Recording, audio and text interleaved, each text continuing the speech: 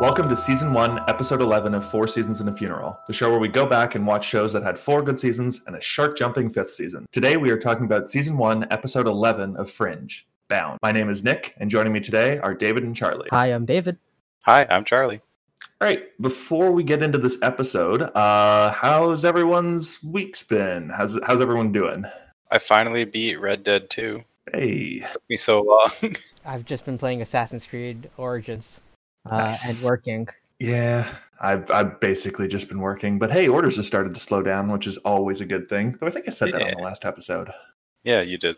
Yeah. I was excited because Jedi Fallen Order got like free expansion stuff. And it's oh cool, there's like a meditation battle mode, which is just like wave battles and stuff. And they're like, oh hey, New Game Plus, pump for that. Yeah, New Game Plus is just you keep all your cosmetic item and then you play through the story again. That's it. That's terrible. Yeah, and I'm like, that's not New Game Plus. That's New Game with cosmetics. I don't get to keep any of my abilities. Like your skill tree resets. So I immediately uninstalled the game again. Nice. Because I'm like, I played through this game once. I have all the collectibles. Yeah, that's all you really need at that point.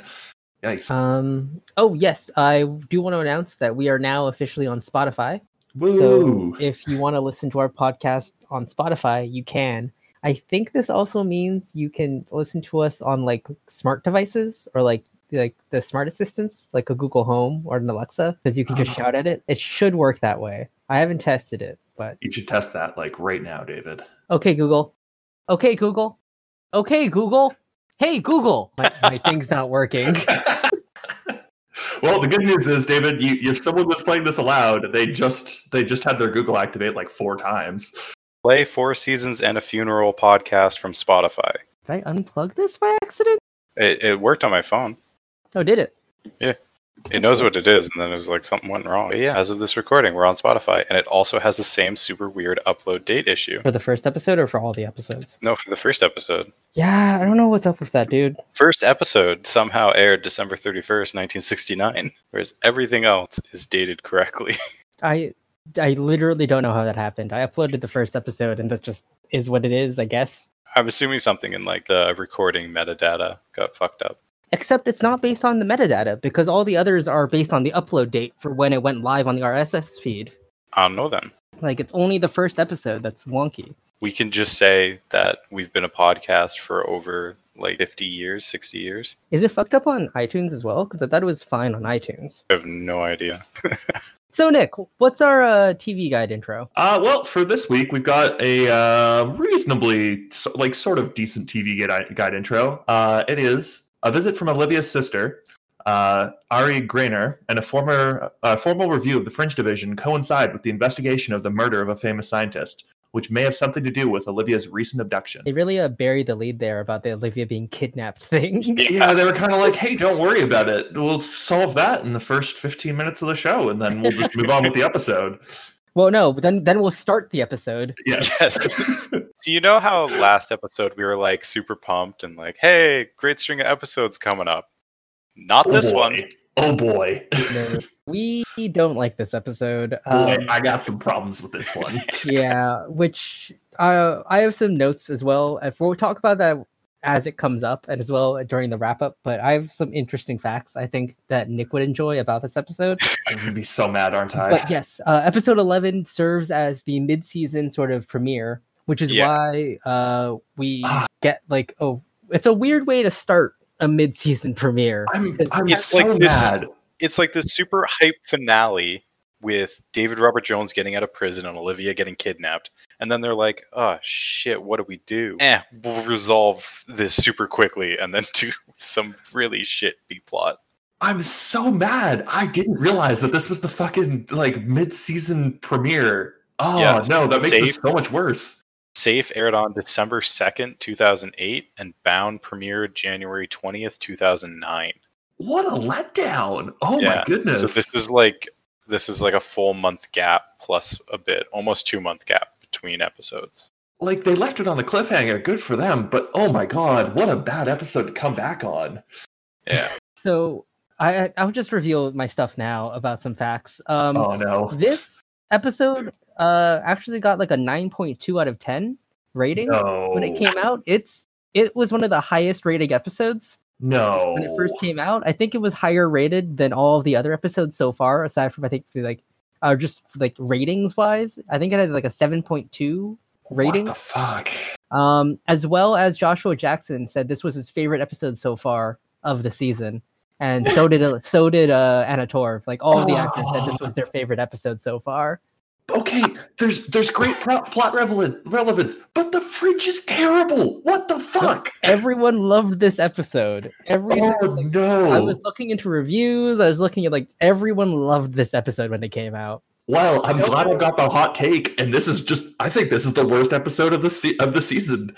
Well, I honestly think that as well. I didn't look into what current thoughts about this episode are, but I know the three of us don't like this episode. Oh my god. Well, now that we've got that out of the way, man, I can't wait to just rip on this when we get to the ratings. Yeah.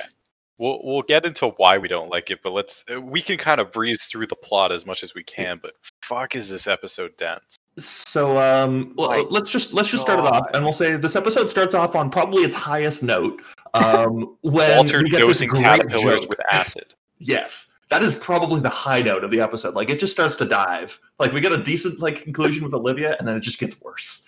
Yeah. Oh, jeez. So Walter's dosing caterpillars with LSD, and Peter's like, Peter's like, oh, this is weird that I consider this normal now. And then Astrid strolls in and is like, has anyone heard from Olivia? She didn't show up for work. And they're like, well, shit, no. And that's how they find out Olivia's been kidnapped. And at this point in the episode, your hopes are high, and you're like, oh, sweet. Full episode thing of them trying to find Olivia and Olivia trying to escape. And your hopes are dashed immediately. Well, we go to essentially Olivia being strapped to a gurney, and she's surrounded by these people in just horrifying masks. And why do the masks have to be horrifying? I don't understand. An old man mask. Like, It's always good to have. Why? It's such a weird mask to have. It would be harder to find a mask that horrifying than it would be just to find like a shitty like plastic one. Like the guy like they sent out to do mask duty went to like the Party City or like the costuming store. It's the same guy from Baby Driver, who they're like, oh yeah, get Mike Myers Halloween masks. And the joke is they wanted like the white face from the Halloween movie franchise. Yeah. And instead he gets Austin Powers masks. And they're like, we said Mike Myers. He's like, this is Michael Myers. That's what I feel like happened here. Yeah. But hey, they do have masks. They fit their face at least. He didn't fuck up that badly. And Olivia is strapped down to a gurney and flipped upside down so that they can reveal like some very weird clothing that they've got her wearing where there's like a part midway through. It's like they got like a crop top, like a piece of like medical like wear. Well, I mean, medical gowns have the backs open, right? That's fair, but like it kind of like joins back below, which is why I found it funny. definitely looks like they put her in something and then pinned the bottom so her ass wasn't showing. Yeah, You're like, oh no. They're like, Anna, we won't show it, but like we don't want to alter the stuff. It'll save us a bit of time. And she's like, no, the ass remains hidden. But, yeah, then they do like a spinal tap on her. And we do get another great quote out of this, where the ringleader who's taking the spinal tap goes, "Don't worry, this won't take long." To which Olivia's response is, "I'm sure you say that to all the girls." Yeah. Hey, you gotta. This episode isn't great. Still great zingers though. There's some good zingers in this episode. And then we find out, and then we know which girls he says that to because he takes off the mask, and oh man, it's low. Yep. The first time I was watching this, he revealed his mask, and I went, "Okay, another white dude." I don't understand, because at this point, I still had not realized It's the same guy. Oh my god, David! I'll tell you guys the exact moment I realized. Oh no! It's a while. Is it in the no. offices? When we get to it, I'll point it out. Oh no! Well, okay. So, anyways, we have this spinal tap from we have Olivia gets a spinal tap, and we then cut away from this, and we cut back to Broyles in the office in broad day, like it's daylight at this point, which is only a little bit concerning because that means Olivia's been gone for like 12 hours, and Broyles is only telling everyone in the FBI now. guessing they didn't find out until she didn't show up, right? No, they say at the end of last episode, hey, Olivia didn't call in, and it's night, and Broyles calls fucking Nina. Okay. No, they know immediately. They're And bad cops. Charlie's flown back to Boston at this point. They're Man. bad cops. Bros like, you've all noticed Dunham's been missing. Turns out she's been missing for months. That was a fake Dunham all along. Only now I gained Congratulations. privilege to this information I've known forever. I will say he's rallying the troops and getting them all to look out. He does say that this is, I think you all know, my second in command, Francis. Was that established before already, that Charlie Francis was second in command? No, I think this is the first time he officially is like Francis's number 2. Oh, okay. Okay. Which is good to know, because it really seems like he should be. He does kind of lead the rest of the field agents. yeah. He had already been giving orders to everyone. Like, Olivia will say, I need this, and then he just casually orders everyone in the office. So, you know, But he's for all we definitely... know, he's just really, really, like, well liked in the office. That's it. They're like, and Charlie asked for it. I guess we'll do it. And they're like, isn't this kind of like a violation of people's civil liberties? And they're like, yeah, but But he's Charlie a asked good for dude. it. He came to my wife's birthday party, got her a nice gift. I feel obligated to, funnel money away from the government now for him.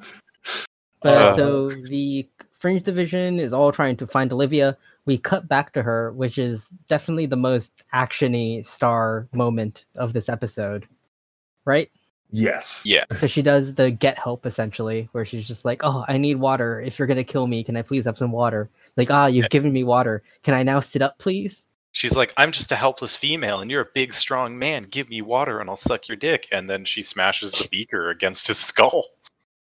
I do really like this does have this episode as well does do a good job, at least, of once again empowering the female characters, where they're just beating the shit out of people in this episode. This is one of my favorite things about Fringe. In a lesser show, they'd be like, oh, the female lead's been kidnapped. Time for whatever love interest we have to lead the charge and save her. Time for Peter to go right in.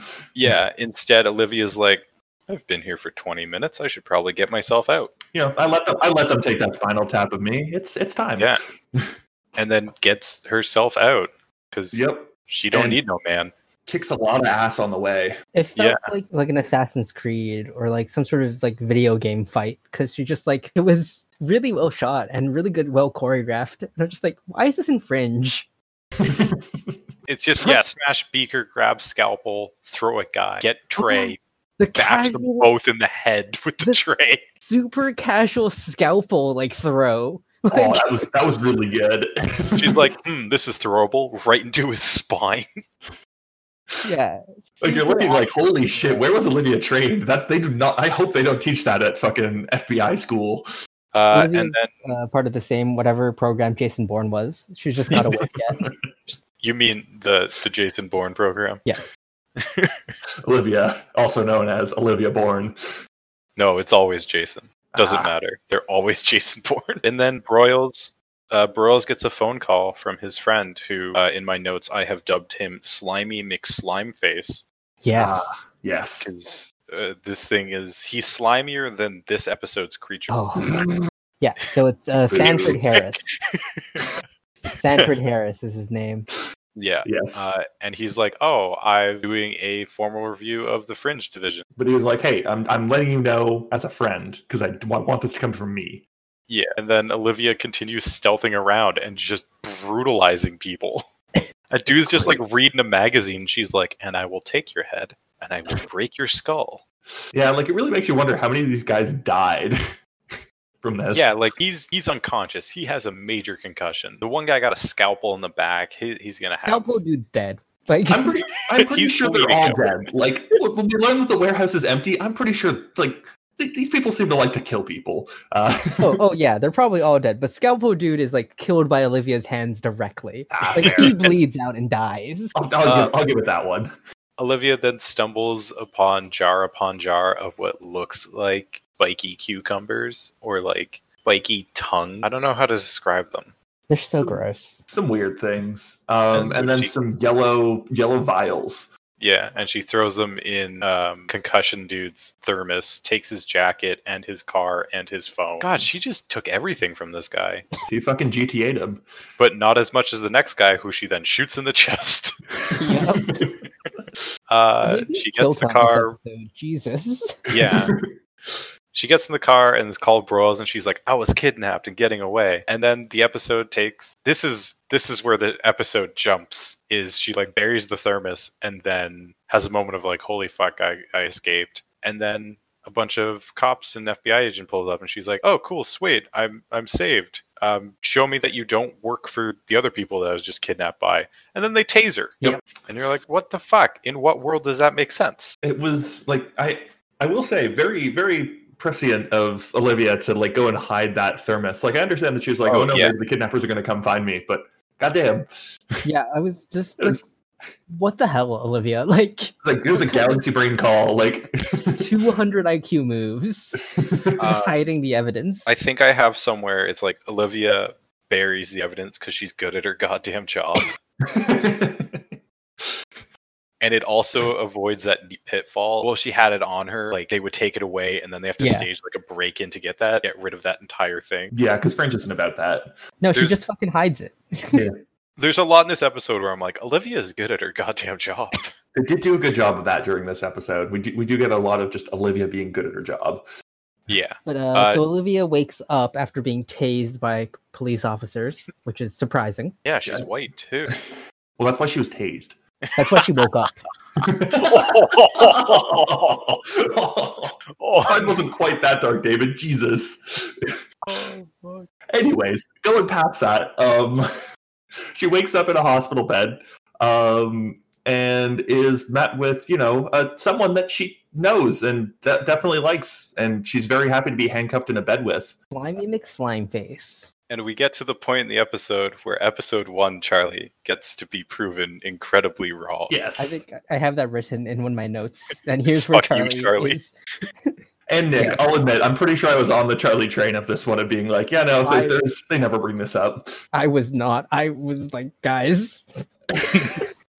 Hey, if I'm being honest, David, I watched the first 6 episodes with you, and then that random one episode towards the end of the end of season 1, and I had not seen the middle of the season until now. Again, I saw it the first time like years ago. Fair enough. Last time you saw it was January 20th, 2009. No, later than that. Oh yeah, your parents wouldn't let you watch it. My parents wouldn't let me watch it. I saw it in like 2015, around then. The second time. I've seen it twice though. But so this almost the midway point between when it aired and present time. Yep. So this conversation, Nick, is where I'm surprised you didn't realize it was a mid-season premiere, because they literally have a conversation where Sanford Harris just recaps the entire season. Yeah. Where he's like, ever since Fringe Division was formed because of that airplane thing, you've been out of control. You brought these specific people in, and here's a description of who they are, and you've been working with them. You were romantically involved with John Scott, who turned traitor. And betrayed you. I was kind of confused. I was definitely kind of confused, but it was kind of like, they've just decided they're going to bring some drama into this. It's fine. Literally recaps the entire season. I was like, that's a weird thing to do, but it's been a couple episodes. Let's bring it back around. Actually, this show is actually really good at not doing exposition like that on a regular basis. They have the previously on. You get other shows where it's like on Friends, they're like, "Oh, hey Joey, how's it going on that show you're on, Days of Our Lives?"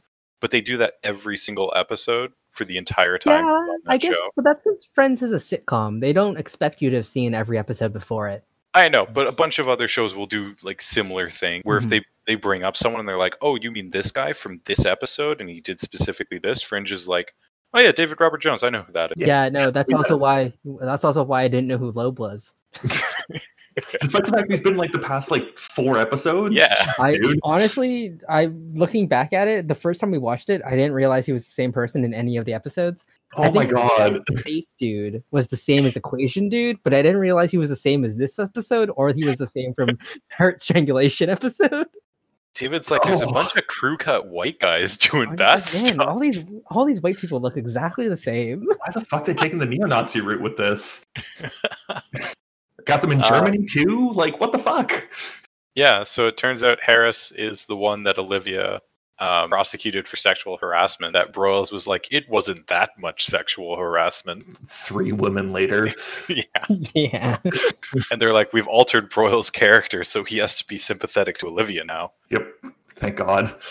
Yeah, and then he's like, you can't investigate your own abduction, which actually seems reasonable. I think that's standard procedure. It should be. That is reasonable. You have a personal investment in the case. You probably shouldn't be allowed like that entire business. And then is like, here's the handcuff key, which is like, why did you have her handcuffed in the first place? Because she was dangerous and obviously going to kill him as soon as she woke up. Unless you're a Slimy McSlime phase and wanted to pull like an intro to Kill Bill move. I will also say the other thing that really like pissed me off about this is a common trope in TV shows of bad guy who has a history with one of the characters, like has a like dark history with one of the characters, and obviously dislikes them, and is trying to like ruin their life through the episode and through semi-legitimate means, and in this case fairly legitimate means of like doing a review. Like it's a fairly common trope in shows, and it annoys me that they went this route because it's so obviously a conflict of interest. Like, he should not be anywhere near this case. Oh, yeah, 100%. Like, he should not be anywhere near this review. And it just pissed me off because it's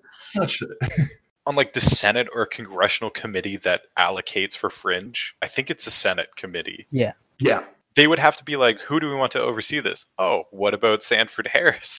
And they'd be like, hold on, I've heard that name. Yes, he was convicted of sexual harassment. And, he was prosecuted against by Olivia Dunham. How about no? It does say his convictions didn't go through. And but still. What I mean is I think that implies that he definitely has reach, is what I was getting from that. And that whatever reach got him out of the conviction, he also used to get the position to do the investigation in order to fuck over Olivia. Like, that's what I think I'm getting. Also, seeing, like, our current political climate, this seems a hell of a lot more reasonable now. Yeah, I guess. Yes, this episode was so topical in like the worst way, by the way. This entire episode was super topical. It was great. But yeah, so Olivia unhandcuffs herself, and we I think that's it. Yeah? Yeah, she talks to Charlie, and he's like, there's no evidence you were actually kidnapped other than your word. And I'm like, that's a pretty solid word. Like, FBI agents' words is usually solid testimony. There's also the fact that, like, what was she doing for the last, 20 hours then? Got into a bar fight, which is why she's bruised. I don't fucking know. Although you would also... partners, I don't know. Would you not also see the needle mark on her spine when she's like, someone did a spinal tap? You would see physical evidence of that, no? Oh, yeah. Yeah. And the other important thing to recognize here is also that Charlie does say, hey, I had nothing to do with how you were picked up. Yeah. Because that was shitty. Even Broyles comes in a couple of scenes and is like, the fuck did you do to my agent? Yep. Because now we get defensive Papa Broyles. Yeah. And Charlie's like, we found nothing in the warehouse. The car and cell phone you took, yours were prints. And I'm like, but that doesn't mean nothing. Who are they registered to? It was obviously a rental car. Come on, Charlie. Yeah, obviously. And the cell phone is plausible. It's like, oh, it's just a burner phone. A burner phone hadn't been used yet. A burner top of the line SUV. No, that's why it's a rental car. Hey, like, ZFT have lots of connections. Yeah, ZFT probably brought that from the future and bought it used. ZFT probably made that car from scratch in a cave of a box of scraps. This is where Fringe enters the Marvel crossover territory. Oh God. Fucking Tony would get taken down by Olivia so goddamn hard for fucking Fringe science. He'd be like, but I was just fucking around. And she's like, this is what you've done. And he's like, oh, I'll fix that with some robots and money. You mean the solution to my problems isn't more robots? Tony, one of your robots tried to take over the world, so you're saying more robots. So if I make more to fight it. So, well, technically the solution was Vision, which is another robot. Yeah. And I mean, everyone was like, Tony, no more robots. And he's like, trust me. And Thor's like, trust me. I got drunk in a pool and saw a vision. But anyways, we also get introduced to a new character right after Charlie walks out from the scene when we meet Olivia's sister, Rachel. Yeah. And also Rachel's daughter, Ella. Yeah, Charlie's like, hey, your sister's downstairs, and Olivia's face is like, fuck no. And then she sees him, and she's like, oh, hi. Well, he doesn't say sister, interestingly enough. He just says, hey, there's someone named Rachel out there to see you. Do you know what this is about? Well, I mean, I guess that's just to show, like, she's private Yeah. about her personal life. Very, But I think very it's like private. it's supposed to be played as like, oh no, another like disaster. But then they're like, no, it's just Olivia's sister. Yeah, it's also just interesting because like her and Charlie are obviously good friends. Like, Yeah, Charlie is basically her best friend on the show at this point, and he's like, who's your sister? Like, You you have just- a family? didn't realize that was possible. You didn't just spontaneously come into being? Wearing all black. Gotta wear those grays and blacks. Yeah, Olivia's like, gotta go, but you can stay at my house. Bye, smiling the whole time, and then gets into the elevator and then goes dead bitch face. Yeah. I feel this. She's not pleased about the situation. I can relate. And then Olivia immediately starts investigating her own Her abduction. own kidnapping. Yeah. Uh, when she calls Peter and says, "Get in a car and bring Walter with you." And Peter's like, obviously, Yeah, he's like, I heard you were kidnapped. And she's like, yeah, we're past that. "Don't worry, I'm fine now. Bring Walter with you." It's like, I "Oh, freed myself. don't need no man." Yeah, and then they get like mobile chem lab and go pick up the vial she found. Mhm. And Walter's like spinning them up in the back of the car, and she's like, Walter, can you identify what this is? And another great line from the early episodes, he's like, I'm afraid I can. And I love how that's somehow the implication is it's worse if Walter knows what it is versus if he doesn't. Yep. Like if he could tell what it is, it's horrifying. Yeah, it turns out to be what, her spinal fluid or spinal fluid samples. No, it doesn't. No? We will come Oh to no, that. this is the virus? Yes. Oh Yes. god, fucking hell. And then we But cut. hey, we haven't gotten there yet, but that's the next scene. Don't you worry. Yep, we cut to the best part of this entire episode, a Easy. random biology class. Yeah, dude's giving a lecture on how bacteria feast on you. You're not top of the food chain. You know, getting all hello. Yeah. You got viruses, bacteria, protozoa, and fungi, the four musketeers of the pathogenic world. See, I would say 4 horsemen. Nah, this Just guy's 'cause- the three musketeers, dude. I know, but I know there are 4 musketeers in the book, but it's called the 3 musketeers. Just, But there is a fourth musketeer. I know, but you have to read the book to understand it, and no one's read that book. Unless you're apparently a biology major. We also then learn that this prof is just very, very, like he knows exactly when his lecture slides are going to change because he starts to choke and his lecture slides keep changing. Like, you know, he's on point. Like he's got. Oh a yeah, schedule built into he's this. timed that entire thing down to the second. Which, like, goddamn, he must have been teaching this course for a fucking number of years to have gotten to that amount of confidence. Also, no one's asking any questions. the Yeah, he's entire like, time. you don't ask questions until the end. Also, he has his TA sitting off in a corner, just sitting there for no reason. She's not even with the rest of the students. No, Which- she's off by herself in a corner. So, Well, Yeah. no, his job is just like the TA's job is whenever someone has a question, she has to run over to them and answer the question while he keeps talking. Nick, as an actual TA, is this true? Is this match what your job is like? So I have TA'd 2 courses. Guess how many lectures I have shown up to between those 2 courses? 2. 1. Oh, you didn't have to go to the I intro didn't for even one have of to show up for signals. Class of Oh, 300 yeah. students, I never got introduced to the entire class. I only know the people that were in my lab. Because that's how TA works. You don't Yes. actually, you're not there. You have your own shit to do. You can't go to lectures you're not learning anything from. Listen, I get paid for 10 hours a week. If a prof tells me that I'm spending 3 of those hours going to lectures, sure, but you're only getting 7 more hours out of me. I got to teach labs for 4 of them. So then you get 3 hours of marking a week, and you don't want that. That's not a lot of marking. Also, you add nothing to the lectures. Actually, no. When you take in my hour of office hours, 2 hours of marking a week. That's not enough hours. But anyways, he does not care about his TA's time, is what we've learned. Man, Nope. this has gotten into a rant about TAing conditions that I think Nick has a lot unsaid. Don't worry about it. Especially under the current government. Don't worry about it. But anyways, so during his lecture, the prof begins to choke and falls over. And no one offers to go and give him the Heimlich or anything like that. Chokes, No. much like the 2019 playoff Tampa Bay Lightning. What? No, David. Tampa Bay had like historically a top 5 in the history of the NHL regular season, like demolished everyone. Okay. And got matched up. The way the seeding for playoffs goes is top team plays the second wild card team. So Mhm. the worst team to still make the playoffs, and got So David, swept. how many games? Fuck you, Charlie. I was going to be like, how many games do you think they lost in? 7-game series. Okay, guys. Anyways, Fringe, guys, focus. All right. So he starts choking. Nobody comes. Some students are just like, "Cool, lecture's over early. Bye." Dope. The TA is kind of like, hey, someone call 911, and no one cares.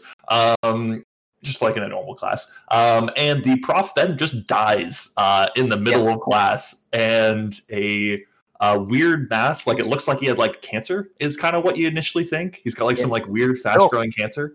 I never thought that because it was moving up, and I was like, "Fuck this shit!" Yeah, and it was in his throat, and then a giant slug thing crawls out of him, and it's like, what the fuck? And it's the same spiny tongue cucumber that Olivia saw in the jars in her kidnap.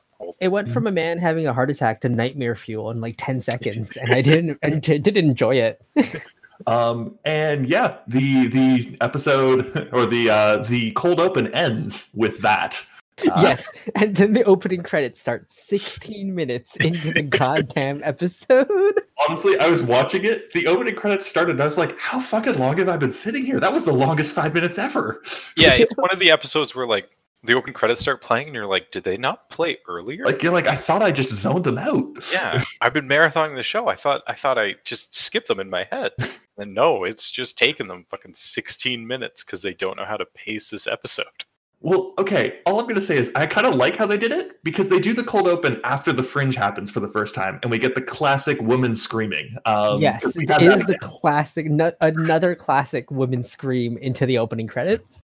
Like you've got like someone's talking to JJ, and they're like, JJ, how are we gonna like do this cold open? JJ's like, I don't know, but it needs to involve a woman screaming. I don't care. Yeah.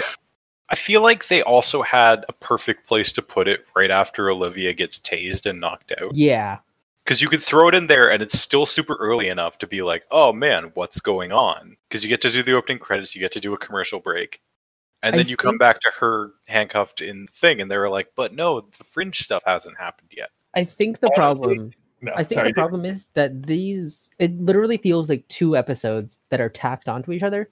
Like the 2 half episodes. Yeah, the 16 minutes before this feels like it should have been connected to a previous episode.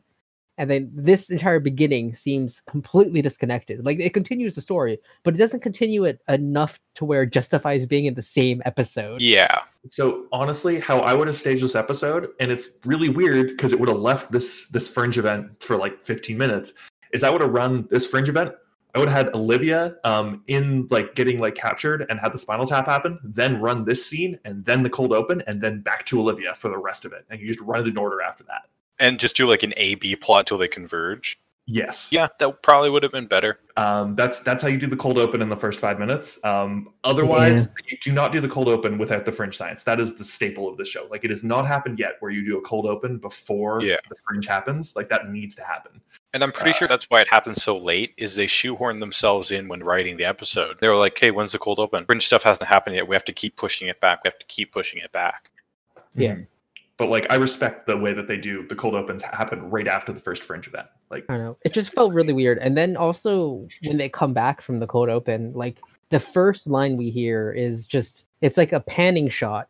And then we just hear Olivia like off. Like it sounded ADR to me, of Olivia just going, all right, so what happened? And what is the crime? What are we investigating? Just like a quick like exposition line. Like it feels so disconnected. Like this entire second Fringe event feels so disconnected from the first. But it's not, like plot wise, it's directly connected, but it just doesn't feel that way because of poor pacing and poor writing. Like I don't understand how they fucked it up. Like all you have to do is you have that Fringe event after the first scene of Olivia being trapped in the warehouse. Run the rest of it, and then right as she is turning away from seeing her, right while they're at the at the site where Olivia's like hidden the stuff. Right at the end of that, you have Broyles give her a call and say, we've had an event. And then you just roll into the next scene of them being in the lecture hall and trying to figure out what happened here. I just think they needed to make the connection between her, like the lab where she was being held, and the virus. Like they needed to make that more connection clearer. Like that the two events are directly connected, and then it would have had a better through line. Maybe. Because if you're not paying attention wholly in that beginning, you miss the 2-second shot of them showing the creature in the jar. Yeah. And then it happens here, and you're like, what the fuck is going on? There's no dialogue related to it. There's nothing, like, they literally just show you, like, in 2 seconds, like, oh, hey, look, a weird monster. And then we see them again later on, but, like, it doesn't feel connected. Like, that's my big problem with this episode, is just the storyline feels like there's a bunch of threads, and they randomly tie them together for no reason. It doesn't feel like they should go together. And even then, when they're investigating it and Walter's like, oh, I have an idea of what did this, but I'll tell you later. And Olivia comes down, I'm like, she was just kidnapped. Like, this morning, she was kidnapped. Mm-hmm. Why are they letting her back on the job? Yeah, it feels weird. It needs to be a go home, we'll set up your therapy appointments, get away from this. I think that's a problem I have with TV in general, is how condensed timelines are with things. Yeah. Like, I feel... I think, honestly, so this is a weird hot take from me. Usually Charlie's the one of hot takes, but here's my hot take. I don't understand why Luke cared so much that Obi-Wan died in the first Star Wars. Oh, no, I'm on board with this. As far as like, they had only known each other for like 2 or 3 days at that point. Like, less than 2 or 3 days had passed in story-wise, and then you see this old man die, but he, like, it tears out his heart, and I'm like, dude, you've known him for like 48 hours. Why do you care so much? I think you can get around that with Obi-Wan was his only known connection to his dad that would talk to him about his dad. He had his uncle. But his uncle wouldn't talk about his dad. I know, but what I'm saying is that he cared more about Obi-Wan dying than when he sees his uncle and aunt had died. Oh yeah, no, than seeing their charred corpses. No, 100%. Literally their charred corpses. He gave less of a shit, and that's why I don't understand. Like, just timeline. Just make a story. Yeah. You can make a story longer. You can make things have happened over a week. If you want to complain about Star Wars time stuff, how long did Luke train on Dagobah? That's honestly, I'm fine with that being whatever. Like, it was for a certain range of time. You don't have to come out and spell that out. No. But it seems super quick because he lands, does a bit of training, but then you have a definitive time period with Cloud City. Mm-hmm. All right, I am going to let that end there because, goddamn it, guys, we've been talking about this cold open and ranting on it for actually like 15 minutes. Yeah, sorry. Also, that we got into the Star Wars. You got into Star Wars, and I need to draw you back because this is going to go on for an hour, and you're just going to have to cut all of it, David, which I know you don't want to do. I do think it could have been a fun idea to be like, okay, you don't have to like go home, you're on desk duty, and then you can have Olivia do like the political drama stuff with having to deal with Sanford there not being able to investigate anything. We're trying to covertly investigate it in the office, and then you throw you throw Charlie into the investigation with the Fringe team, and you give him a little bit more character development. He's the one in the field for once. I think that could have been fun, but they're like, no, she got kidnapped, she got spinal tapped, she got shot at. I mean, I guess this is also the mid-season premiere, so we can't relegate our main characters to roles they're not roles they're not used to in the grand scheme of things. We're looking at it from a very top-down perspective as a season as a whole. And the episode itself, we can't do that because this is supposed to be the mid-season premiere for people who haven't seen the show before. Like, we can't toss Olivia into a desk job. Like, that doesn't make sense. Yeah. Yeah. Anyways, getting back to it now. Nick, please drag us out. Drag us out of this. I don't want to do another speed run of an episode because I want to shit on this episode for a while, and you guys are making that difficult. Okay, so Olivia, Peter, and Walter are investigating what was happening in the lecture hall. Walter's up at the front talking about looking up at these pictures of bacteria and viruses and commenting on how much more deadly they all are than HIV. And I really enjoy that he brings up Ebola in 2009. Another great little moment right there of being like, ooh, yikes. And we have, while Walter's decided that this is what he's going to do. He's so excited too. Oh yeah, He's like, Ebola. First come the headaches, then comes the vomiting. You lose all control of bodily functions. Don't forget about your face turning like turning Oh, into yeah. mush, essentially. Yeah. And we then have Peter is tracking Peter. the slug thing with a thermal gun. Yep. Which, I'm already annoyed about that. Yeah. Why are you annoyed about that, Nick? That seems perfectly reasonable. You know what isn't alive and doesn't generate energy? Something Certainly we'll talk about not later. they find the slug and it's like running away. They're like, shit. It's super fast. It's moving on its own and it's super fast. And then Walter traps it under a trash can. He's like, oh, this used to happen in the lab all the time. Which makes me very concerned. He's just super pumped about everything, and I love excited Walter. Excited Walter is really great here, being like, oh, it makes me nostalgic for the lab. Walter is in his element this episode, I will say. And then Walter takes a tissue sample from the slug, and he's like, this is the same shit that Olivia found, so there's your connection. We have to spell it out for you. Yep. And then Broyles is talking to Harris, and he's like, the fuck did you do, homie? Why would you shoot Olivia? What the fuck? He's like, oh, she can't be trusted. The jury's out on her. And Broyles is like, she has been a perfect agent this entire time. I don't know what the fuck you're talking about. And he's like, Olivia's the best agent, and why are you in my office? And Harris is like, well, you're wrong on 2 counts. Well, Harris also, once again, brings in his bias when he says, when some JV agent decides to come after me for chasing a little tail. We get that little quote in this, too. Yeah, that line hurt. Oh, yeah. I don't know if it's still used today. I don't know how much has fallen out of use. But saying, like, oh, I'm chasing some tail or getting some tail just sounds so wrong. Oh, yeah. It's such a sleazy thing, but then it also makes you sound ancient. So you're just like an old sleazy man. Like it's which, to be fair, they portrayed that perfectly with him. Yeah. It just makes you sound old and terrible. Like, yes. And we basically learn at this point that surprisingly, our good friend Sanford Harris still doesn't like Olivia. And possibly for bias that he literally spells out to Broyles. Yeah. But we see that there's some tension now between Broyles and Harris. They're not particularly happy with each other, and we cut back to the lab. We cut back to Olivia questioning. Olivia's the talking TA. to the TA, and she's not really talking. Olivia's like, "How long were you sleeping with the prof?" And she's like, "How did you know?" And the answer is, Olivia is good at her goddamn job. Yes. Once again, surprisingly, Olivia's good at her job. And figures out pretty quickly. Yes, we learned that our dead doctor, Miles Kinberg, was a renowned immunologist.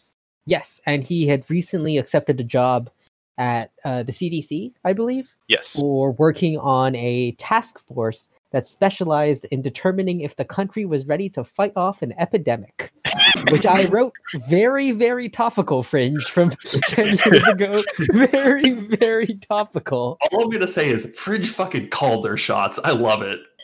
So, they literally said that line, and I went, man, wish that was true. So the Ebola thing happens, not even 2 minutes before this, and then just swoosh, we get, we're gonna see, we're hiring some new people to deal with epidemics, make sure the country's prepared for them.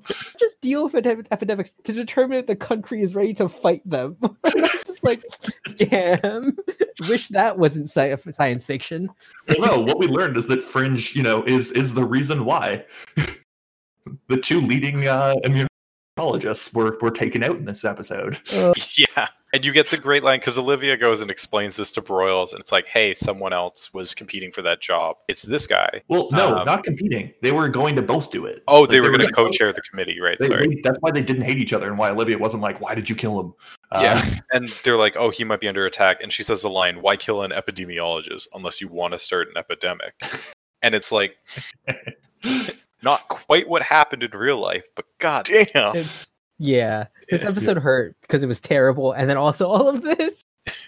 And after Olivia has this talk with Broyles, she is walking back out of the office and is met by quickly stopped by Mitchell Loeb, who says, "Hey, I'm going to be heading up that abduction investigation. I'll let you know if I find anything." And David, what did you think about this? This is where I realized Mitchell Loeb was a mole.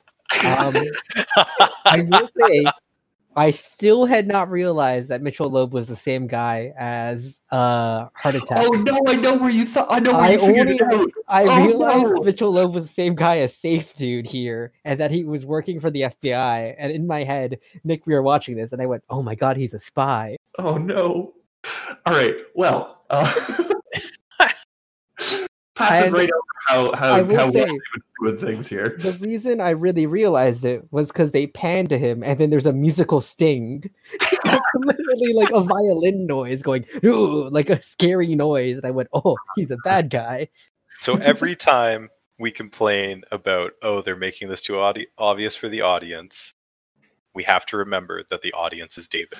And they're going to miss obvious things. And we then have Olivia go and pick up the other epidemiologist, Dr. Russell Simon, and bring him in for questioning. And also, by that, we can basically just be like, hey. They bring him in also despite the warning from Slimeball that anything they do needs to be run by them. And Olivia essentially goes to Broyles and be like, are you going to tell me I can't do my job and save this man's life? And Bro's just kind of like, just go fucking get him, okay? Listen, we're on the same side. Dad, Mom says I can't do this. Can I do it? Fine, I'll deal with the consequences. I also have in my notes, Olivia can't investigate her own abduction, but her abductor can. It is a good time. Yeah. And then Harris interrupts the questioning when they bring in Dr. Simon and was like, why didn't you tell me that you put this man in protective custody?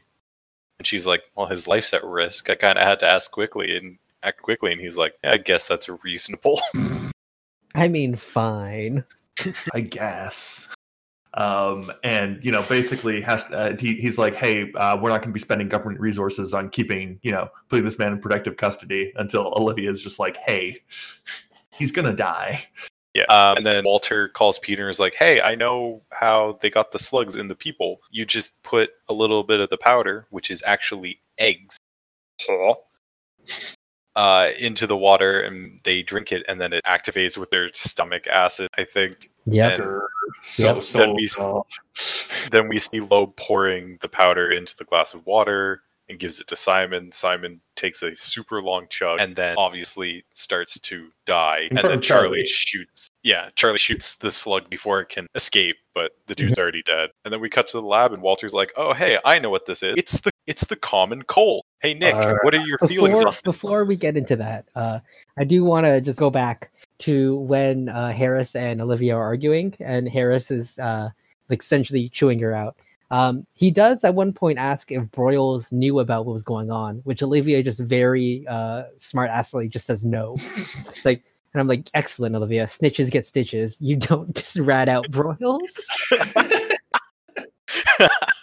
Snitches get stitches. Works in prison. Works in works in the FBI. Yep. Hey, after those stitches, where do snitches end up? What?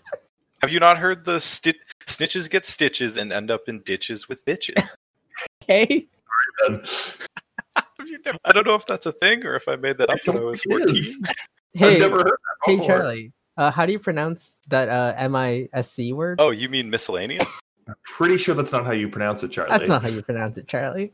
That's 100% how you pronounce it. I know how to speak. I'm pretty sure there's normally a K in there for you. Hey, David, what's it called when two people have a divorce but they're on friendly terms about it? They're amicable. Was that right? That's not how you've said it before. You used to pronounce it as a different word that is used if evidence is allowed in a court case or not. Hey, at least I didn't think miscellaneous rhymed with a different word, but it didn't. I don't know why I made up that stupid rhyme. I don't understand how subcutaneous was going to be the rhyme there for you too. Miscellaneous subcutaneous. Oh, no. Yeah, to be fair, it's not pronounced amicable either. I don't know why I kept saying that. You were like, yeah, it's amicable, and I'm like, no. Anyways, right. our inability to talk besides the point. Can I get mad at the virus now for a little while? Yes. Yes, please Thank go. you. All right. So we learned from Walter that this giant slug that we have is, in fact, the common cold somehow. So based off of all of the evidence that we've already had in this episode, there's no way that this can be a virus. As we've already talked about, it is like they are the viruses, unlike bacteria, protozoa, and fungi, which are all mentioned in this episode at the start as the three other musketeers of pathogens. They are all living. They all have cells. They can produce heat signatures, for example. You want to know what can't? A virus. Because it's just some genetic material. And that's it. That's all that a virus is. It's some genetic material in an enclosure. And what it does is it then inserts itself into one of your cells to replicate itself. And that's all that a virus does. Now, it can do some really bad things from that because it destroys your cells in the process or hijacks them. But as we can see in our current climate. But you want to know what it can't do? Move on its own? It cannot move on its own. It cannot reach those sizes. It cannot have a heat signature. Well, the size thing is the fringe element. No, it isn't. No, literally, Walter says, "Hey, there's some bacteria that can grow to like 5 meters. Like there's some protozoa that can grow to 5 meters." Okay, and fair, you don't want to know fair what? enough. Yes. If they'd made the bacteria, I would have been okay with it. A good friend of mine has one of my favorite things was talking with him about season 1 of Fringe, and he had 2 issues with it. I'll bring up the other issue when we get there. But this was one of 2 major issues that he had with Fringe was this fucking episode. Because he was like, they could have chosen any of the other ones. They could have chosen any of a fungi, of a bacteria or a protozoa, and I would have been fine. I would have just went, you know what? They tried a little bit. It's fine. Virus is the only bad one here, but it's so bad. Because it's, like you said, literally, it's RNA in a shell. It's just RNA in a shell. It's like... And you want to know what the most terrifying thing was? If they did somehow have a massive fucking virus like this, it would need massive fucking cells to be able to reproduce. Because what it would do, it would like try and like alien onto your face and insert its genetic material down your throat. Like Sanford Harris did to those women.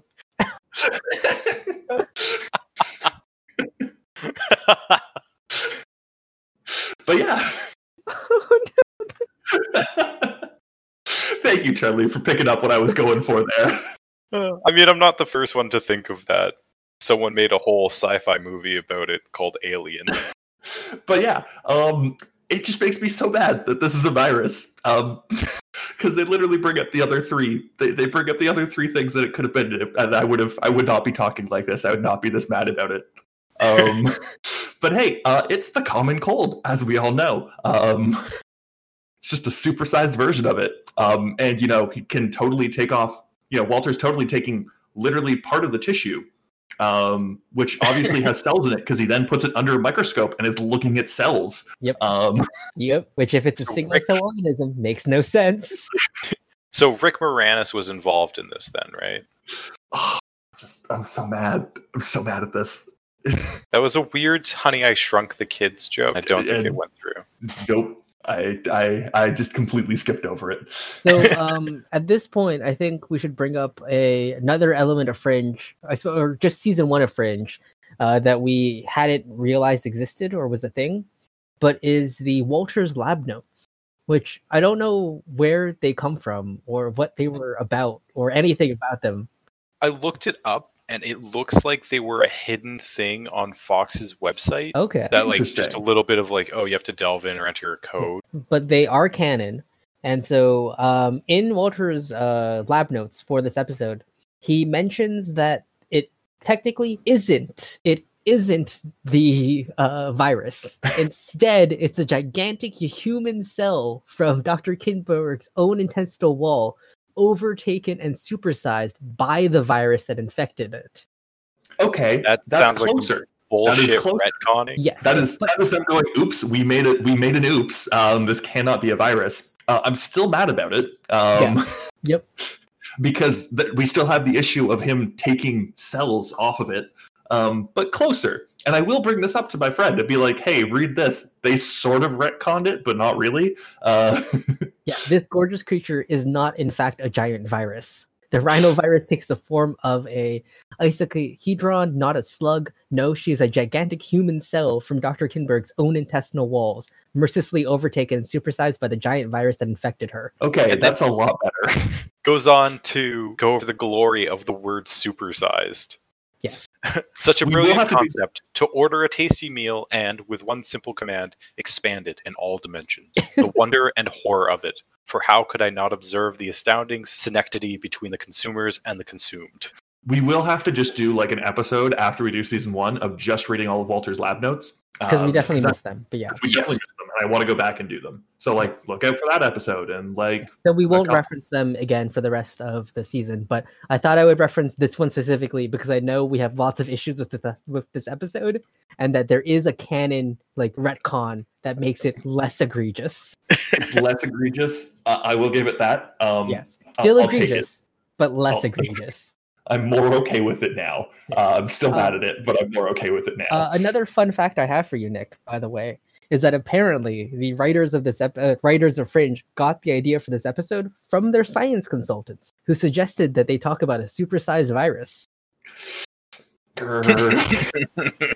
So this wasn't even like JJ and his writing team's own idea. No, the science consultants brought up the idea to them. Someone needs to fire those science consultants.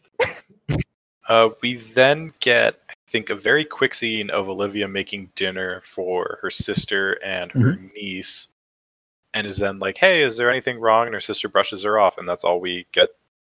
Oh, no, sorry. Her sister's like, oh, me and my husband separated. I don't think she comes out and says it, but that's definitely the subtext. That's the implied thing, right? She says, like, I don't know how to do this alone and stuff. Yeah, well, no. Yeah. Olivia's like, hey, have you heard anything from him? And Rachel's like, no, I haven't. Okay. That's how it's brought up. Like, Olivia knows already, and is like, hey, like, you know, she's trying to broach the topic in like not a super direct way. But yeah, we learn that Rachel and her, you know, Ella's father have separated. And yeah, And we then jump back into the FBI office. Yeah, and Loeb is like, hey, let me come interact with you, because this is something I would normally do. Yes, this is normal. But to be fair, if he's running the investigation, it makes some sense. Yeah. He like tries to mess with something on her desk and drops it, and Olivia looks down and is like, hey, because I have a great memory and I'm good at my goddamn job, you have the same spot on your shoe as the guy who did the Spinal Tap hat, which leads me to my next question. Why the fuck is this lazy guy wearing the same shoes to crime and work? Also, why hasn't he buffed out the white spot on his shoe? I know, like, he's got good pay. I just think this is part of Loeb's cockiness at this point, is his downfall. Just, like, the idea of him getting caught doesn't even cross his head. Yeah. Sorry, David, did you realize his name was Loeb at this point? Oh, no, not at this point, no. I didn't realize yet. White dude A. Yeah, no, I just like, oh man, this random new character is so cocky. Sorry, I did know he was safe, dude. I will say that. And then Olivia tells Charlie, and Charlie, she's like, I need you to tap his phone, because Harris is watching everything I do. While he watches everything I do, I'm going to step out and break into Loeb's house. Yep. And then Samantha, Loeb arrives, and you have this very awkward, tense... Hey. This is where I realized he was Mitchell Loeb. Hey! When she's like, oh, I haven't come and checked on you since, you know, that thing happened with Loeb. Yep. This is where I realized that guy was from that episode. No. When I saw Samantha, I honestly thought that Samantha and the TA were the same person. Like, there was a little part of me that was like, whoa, I saw them earlier in the episode. I could understand that. They're very similar people. Yeah. Charlie also then goes to Peter and is like, hey, I need you to do some illegal stuff for me. And Peter's like, what's going on? And he's like, one of the issues about being a law enforcement agent is you have to follow the law. Peter's like, so, and you thought I would be the guy to break the law for you. And Charlie's like, oh man, sorry, I didn't mean to imply anything. And Peter's like, no, you're 100% correct. I will break the law for you. It's like, Charlie, you're a good dude. We already know that you're a good dude. Let's go break the law for you. But I'm not breaking the law. Plausible deniability. Exactly. You've got my back here. But you get this great tense scene where Samantha Loeb is trying to be like, oh, how are you doing? Let me go make some tea and all this shit. And Olivia's like, yeah, I know your husband's a fucking traitor. Just Yeah. Literally brings And I up, have- oh, why are you here? Oh, I'm on an investigation of a double agent. yeah. Yeah. And I- It's a nice move, Olivia, by the way. Jesus, you don't have any backup. Just because Samantha is also like making tea and stuff, but leaves the kettle on like way too long, like it's deep or it's been boiling for a while. And just in my notes, I have Loeb's wife ain't all that, because she is What? constantly like she is sweating the entire time. I'm like, have a little bit more composure. Like, we know she's a part of this too. Yeah, Like, it's not like she's like a. It's not like she's just like, you know, aside, like, you know, just has no idea what Loeb has been up to. Yeah, fair enough. She knows about she Little calls her husband and is like, hey, what the fuck am I supposed to do? And he's like, kill the Dunham. Dunham. Ooh. I stand by it. And while they're talking, Peter's phone tap kicks in, and he's like, "Hey, shit, they're gonna try and kill you." Yeah, but he only hears the last part of it because he's been, you know, his guy at the phone company is not quite as good as he used to be. Yeah. Her and Samantha get into a fight, and then And once again, we she's like- get the strong, like, you know, it's only like it's the female characters that know how to fight in this. Yeah. and Because also, goddamn, that was a good fight. Nick, I don't know if this is foreshadowing or not, but holy hell, that's a beautiful shot by Olivia. Oh yeah. Oh my god, yeah, that's dead between her eyes. Oh my god, what a shot. That's between the eyes on a quick draw too. Like she has Yes. no. It's very impressive. Oh hey, as we are talking, David has sent me the link, and we're on Google Play now. Yeah. Let's just bring that up at the middle of the episode. I Hey, was look, gonna the save first that for the episode. outro. Yeah. The first episode aired December 31st, 1969. I don't know why. And all I can say is nice. I don't know how I fucked that up. Anyways, we'll come back to that at the end. We're almost there, guys. We've almost made it. This is such a long episode, guys. Sorry to the people that are still listening. The FBI then tried to track down Loeb, but he's disappeared. But Olivia's like, we have his wife's phone. He doesn't know she's dead yet. Let's have her set up like a meet somewhere, like call me on at this payphone or whatever. And then just basically like a sting operation. And I called this the stakeout fake out. Just because. Just because I needed something clever to keep my 10th episode. You mean you felt bound by this episode? Yeah, I really. They catch Loeb and they're interrogating him, and Loeb's not talking, so Olivia's like, haha, I killed your wife. Yeah, it's real not like Oh man, it's brutal. no yeah, like empathy. He's not giving anything. He's just like, I just want to talk with my wife. And Olivia's like, hey Charlie, you want to leave the room for a little bit? You can't talk to your wife because she's dead. Fucking clean through the skull. It was a good shot too. I killed her. And then he goes off and he's like, we weren't gonna kill you. We're at war. You don't even know who you're at war with. You don't know what the two sides are. Yes. And that it's like, we were trying to save you, make sure you were ready for what's coming. And Olivia's like, I have no fucking clue what this means. And Peter's like, he's just fucking with you. And then it's fine. He's crazy. And then to which Olivia- Walter then says, yeah, no. yeah. And then Olivia goes home, reads a book to her niece, and falls asleep with her. And then Rachel turns the light out and tucks them in. And just from how Olivia fell asleep, her arm is like underneath Ella's head, and like her hand comes up back around. It's just an uncomfortable sleeping position. It does look uncomfortable, but also Like, it's a super cute moment for what the rest of this episode has been. Which is terrible. Which is just a train wreck. Just Also, a they're train sleeping on the couch. Yeah. Like your neck and back are just gone the next day. Maybe they're just taking a nap. Don't worry about it. I don't know. Yeah. Anyway, that is that tire fire of an episode. Finally. The Both on cipher. the podcast and our show. Yeah. The cipher is saved for this episode, and the observer is walking across the scene when Olivia gets out of her car when she goes to Harvard. Oh, okay. Yeah. And then I think I'll let Nick do his bit. So, like, Charlie, you're more than welcome to come in and help me here, but I actually don't know if there was a note, like something to reference the previous episode. there was, and David's going to Was? hate it. Oh no, what was it? Okay, so you remember last episode when Olivia and Peter are in the bar and they're doing the card tricks and stuff? Mm-hmm. Oh, Behind no, shit, Olivia is a sign that says the Colds. That was a coincidence. They forgot, and then they happened to see that, and they claim that's that. Yeah, no, I refuse. Guys, Fringe is a bad show. I really love how much it pisses you off every time. Oh, they're so bad though. They Guys, are. So bad though. We gotta rename the podcast to 5 Funerals. 5 funerals and a celebration. Oh, we move on to 6 season shows now. Can we try that? Can we do one show that gets better? It would be funny. I mean, we could just marathon through the Fast and Furious franchise. Finish Fringe, guys. We can't keep making plans before we finish Fringe. Charlie, we got to get through like more than 100 episodes before we can even talk about that. This is true. I'm not quite 100, but anyways.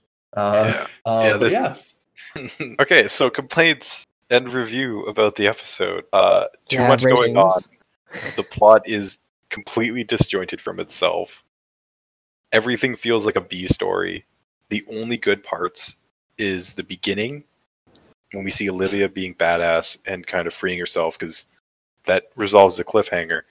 And then the ending, I guess, because it's story content, like it's plot content. I mean, the good parts are always the character. Like, character interactions are great. Like, all the zingers are there. They're funny moments. They're great character moments. There's an entire like thing about Walter making fun of Peter for being so worried about Olivia, and there's a lot of like, he's kind of doing long stares at her and stuff. Yeah, and then I think Walter's like messing around with the cold virus, and because he was dosing caterpillars in the beginning, Peter's like, "Is that LSD?" And Walter's like, "LSD, it's disinfectant. Why would I be giving it LSD?" No, it's a decongestion because it is the common cold. Once again, also pisses me off. Oh, that's what decongestants do. They kill the common cold. Yes, exactly. That makes so much sense. Walter, you know better. They treat symptoms. They don't treat the. You just kill the virus of decongestants. That's how decongestants work. That's some Trump level shit right there. Oh my gosh! I think the best way to describe this episode is it's technically a Fringe episode. Yeah. So like all the hallmarks are there. Like the shell is there. It's just the substance is very bad. So here's what I'm gonna say. The fact that Walter's notes exist and that they retconned in that the virus is actually like it's taken over a cell, which still not really what viruses do. Their whole point is to make more copies of themselves and then explode the cell in most cases, or just generate more viruses, and the virus never generates another one of itself. So that's annoying. But the fact that they retconned that in is the only reason that this episode is getting more than a 1-star ranking for me. Yeah. But even that idea, like you could write that into the episode and be like, "Oh, this is a giant virus." You could change it and not be like, "Oh, look, it's the common cold." I'm pretty sure that they thought that the average person watching this show either wasn't going to catch it or didn't want to hear the explanation. It's just so wrong that it hurts. Like most of the time, the Fringe science is like, "Nah, that's not really how it works." But I mean, I guess it could work that way. This is just wrong. Like there's no arguing. Like the science here is just wrong. It's incorrect. And this is from a show that usually goes out of his way. They usually go out of their way to be generally okay. Yeah. Yes. Like obviously it's crazy science, but they're usually like, "Oh, well, the thing migrated to his brain, so now he's seeing the ghost signal instead of hearing it." Like that's reasonable. Like that's definitely like, nah, that's not really. But we're through the rules of our universe and the rules of the universe that you've established as Fringe. Yeah. So okay, it doesn't fall under like the technobabble stuff that like CSI does with all their computer hacking, because that's wrong. But the writers have come out and been like, we try to make it as wrong as possible, just to see who can do the worst job in like a photograph enhance scene. Jeff Jensen of Entertainment Weekly noted this episode's importance in the series history and named it the 9th best episode of the series. Oh no. Okay. So what I will say, this episode does do a very good job of like sort of bringing together what we've had in the past couple episodes. Like it does sort of bring that in and leaves you with a taste of something to come later. And that's as far as I'll leave that. This is the mini golf setup shot episode. It sucks and you hate to do it, but it is valuable. It is valuable later, but oh man, it's... So I will say, some notes about the actual episode. So getting away from the contents, but more the production style. This episode was 10 minutes of extra time. So it was 10 minutes longer than a regular episode. Okay, so there's our extra 10 minutes before the cold open. As well as when it aired, it got 11.96 million views or viewers. Damn. And that was a huge improvement of the season's average of about 8.8 million so far. Yeah. Damn. So it was really, really popular. Apparently 10% of all 18 to 49-year-olds watching television watched this episode. Damn. So it was a very big deal at the time. I'm so glad also having a hot take from this. It was also the episode they submitted for Emmys this season. So the way that works is you have to individually submit episodes for like the Emmys to sort of examine. So this was the episode they decided to submit. It received no nominations. I was like, I wonder why they didn't get any nominations. I think let me find that quote from Joshua Jackson as well that I think will piss you guys off. Yes, Joshua Jackson believed the episode was important developmentally for the series, explaining it was creatively where the show really hits its stride in the first season, and this is when the show decided what it wanted to be. Damn. Just because I wanted to know, I would assume it would have tried to go in as an outstanding drama series for the primetime Emmys. Writing for a drama series. Okay. Yeah, specifically writing. Yeah. The Outstanding Drama Series nominations for that year was Lost, House, Dexter, Damages, Breaking Bad, Big Love, and Mad Men. Yeah, damn, no, that's a tough lineup to go against. Yeah, Mad Men won. Yeah. You're not getting in on that, man. Yeah, it went for outstanding writing and outstanding directing for drama. Yeah. Oof. You're still not going to have a lot of luck against all those. Nope. Even though I do love yeah. Anyways, sorry, did we put out number ratings? Did we get distracted again? Okay, I'm firmly at like a 1.5 or 2. I'm giving this one a 2. Just because of the retconning, it gets a 2. This is like it has a lot of redeeming moments, like the character development on Olivia's side, but oh my god, that the fringe science in this, and the fact that this was the one that they submitted, what they consider to be one of the best, I just have to go against that. I understand there's a lot of strong points in this, but there's so many better episodes from this season. Also, outstanding writing for a drama series nominations were Matthew Weiner for Mad Men, Robin Veith and Matthew Weiner for Mad Men, Andre Jacquemetton, Maria Jacquemetton, and Matthew Weiner for Mad Men. Carlton Curse and Damien Lindelof lost, and Cater Gordon and Matthew Weiner for Mad Men. What season of Mad Men was airing at the time? Obviously the best one. Season 2. Oh, okay, that's why. Season 2 of Mad Men is really good. I understand. But just from Season 2, Matthew Weiner gets to claim he has 4 nominations and a victory for the Primetime Emmys. Jesus. So that is our ratings for this episode. We hated this episode, guys. I don't know what else to say. None of us liked this episode. And this was the episode they submitted for Emmys. I don't understand what's wrong with either us or the world. Like, it's probably us, but it's fine. Yeah, I think if you watch the show just as like a casual viewer, it's more okay. It's definitely exciting. Like the action scenes, I can see it why it got high praise for that stuff. But like, the actual plot, guys. Oh, yeah. As I said, some redeeming moments, but oof. And then, I guess like again, it's all like the stuff it sets up. Like Sanford Harris is actually a really good character. Like I think they needed like a physical villain Yeah. for the show to have that they can actually like, hey, we have the fringe stuff and we have this side confrontation, so he's really good at that. But Yeah, because it can't just be David Robert Jones every episode. It also Yeah. can't just be like the concept of science every episode. yeah, It makes sense. Yes. Still. All right. I think that'll bring us to the end of this really long, angry, downer episode of 4 Seasons and a Funeral. This is sort of like a sneak peek for how every time we don't like an episode, how we're going to treat it, as well as what I think season 5 is going to look like when we finally get to it. It's just, I'm so excited. I actually have to watch season 5 then. I still haven't seen anything far past season 1, so I want to get through this fast so we can start having live reactions of David from episodes. man, you guys, Yeah. it's gonna be me just going, I didn't realize this person was plot important.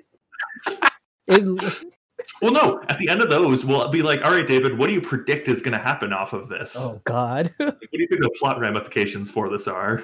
All right. I think my greatest hot take is I still think Nina Sharp and Broyles are fucking. That's my ultimate hot take. That is Is a it hot take. or not? You'll find out later, David. All right. Okay. That'll bring us to the end of the episode. So, as always, thank you guys for listening. You can catch us on Twitter at Forsaaf. That's FOURSAAF. Or you can email us on or at our email at forsaaf@gmail.com. That's FOURSAAF@gmail.com. I'm sure you know this at this point, but you can find us on iTunes, Spotify now, the Google Play Store, or on Podbean. So feel free to go on any one of those and leave us a review, or just like, please, if anyone is listening to this, just like do something, show that you exist. I've already paid money. I would like to know that someone listened to this maybe once ever that isn't just us or our friends. That'd be nice. Anyways, I think we are at the distribution platform number where we can say you can find us wherever you find your podcasts. I don't know, man. What if we're missing one? We're not on Stitcher. Should I add us to Stitcher? No, ignore Is it Stitcher. Is it going to cost us more money? I don't know. I'd have to figure it out. Anyways, thanks for listening. Outro.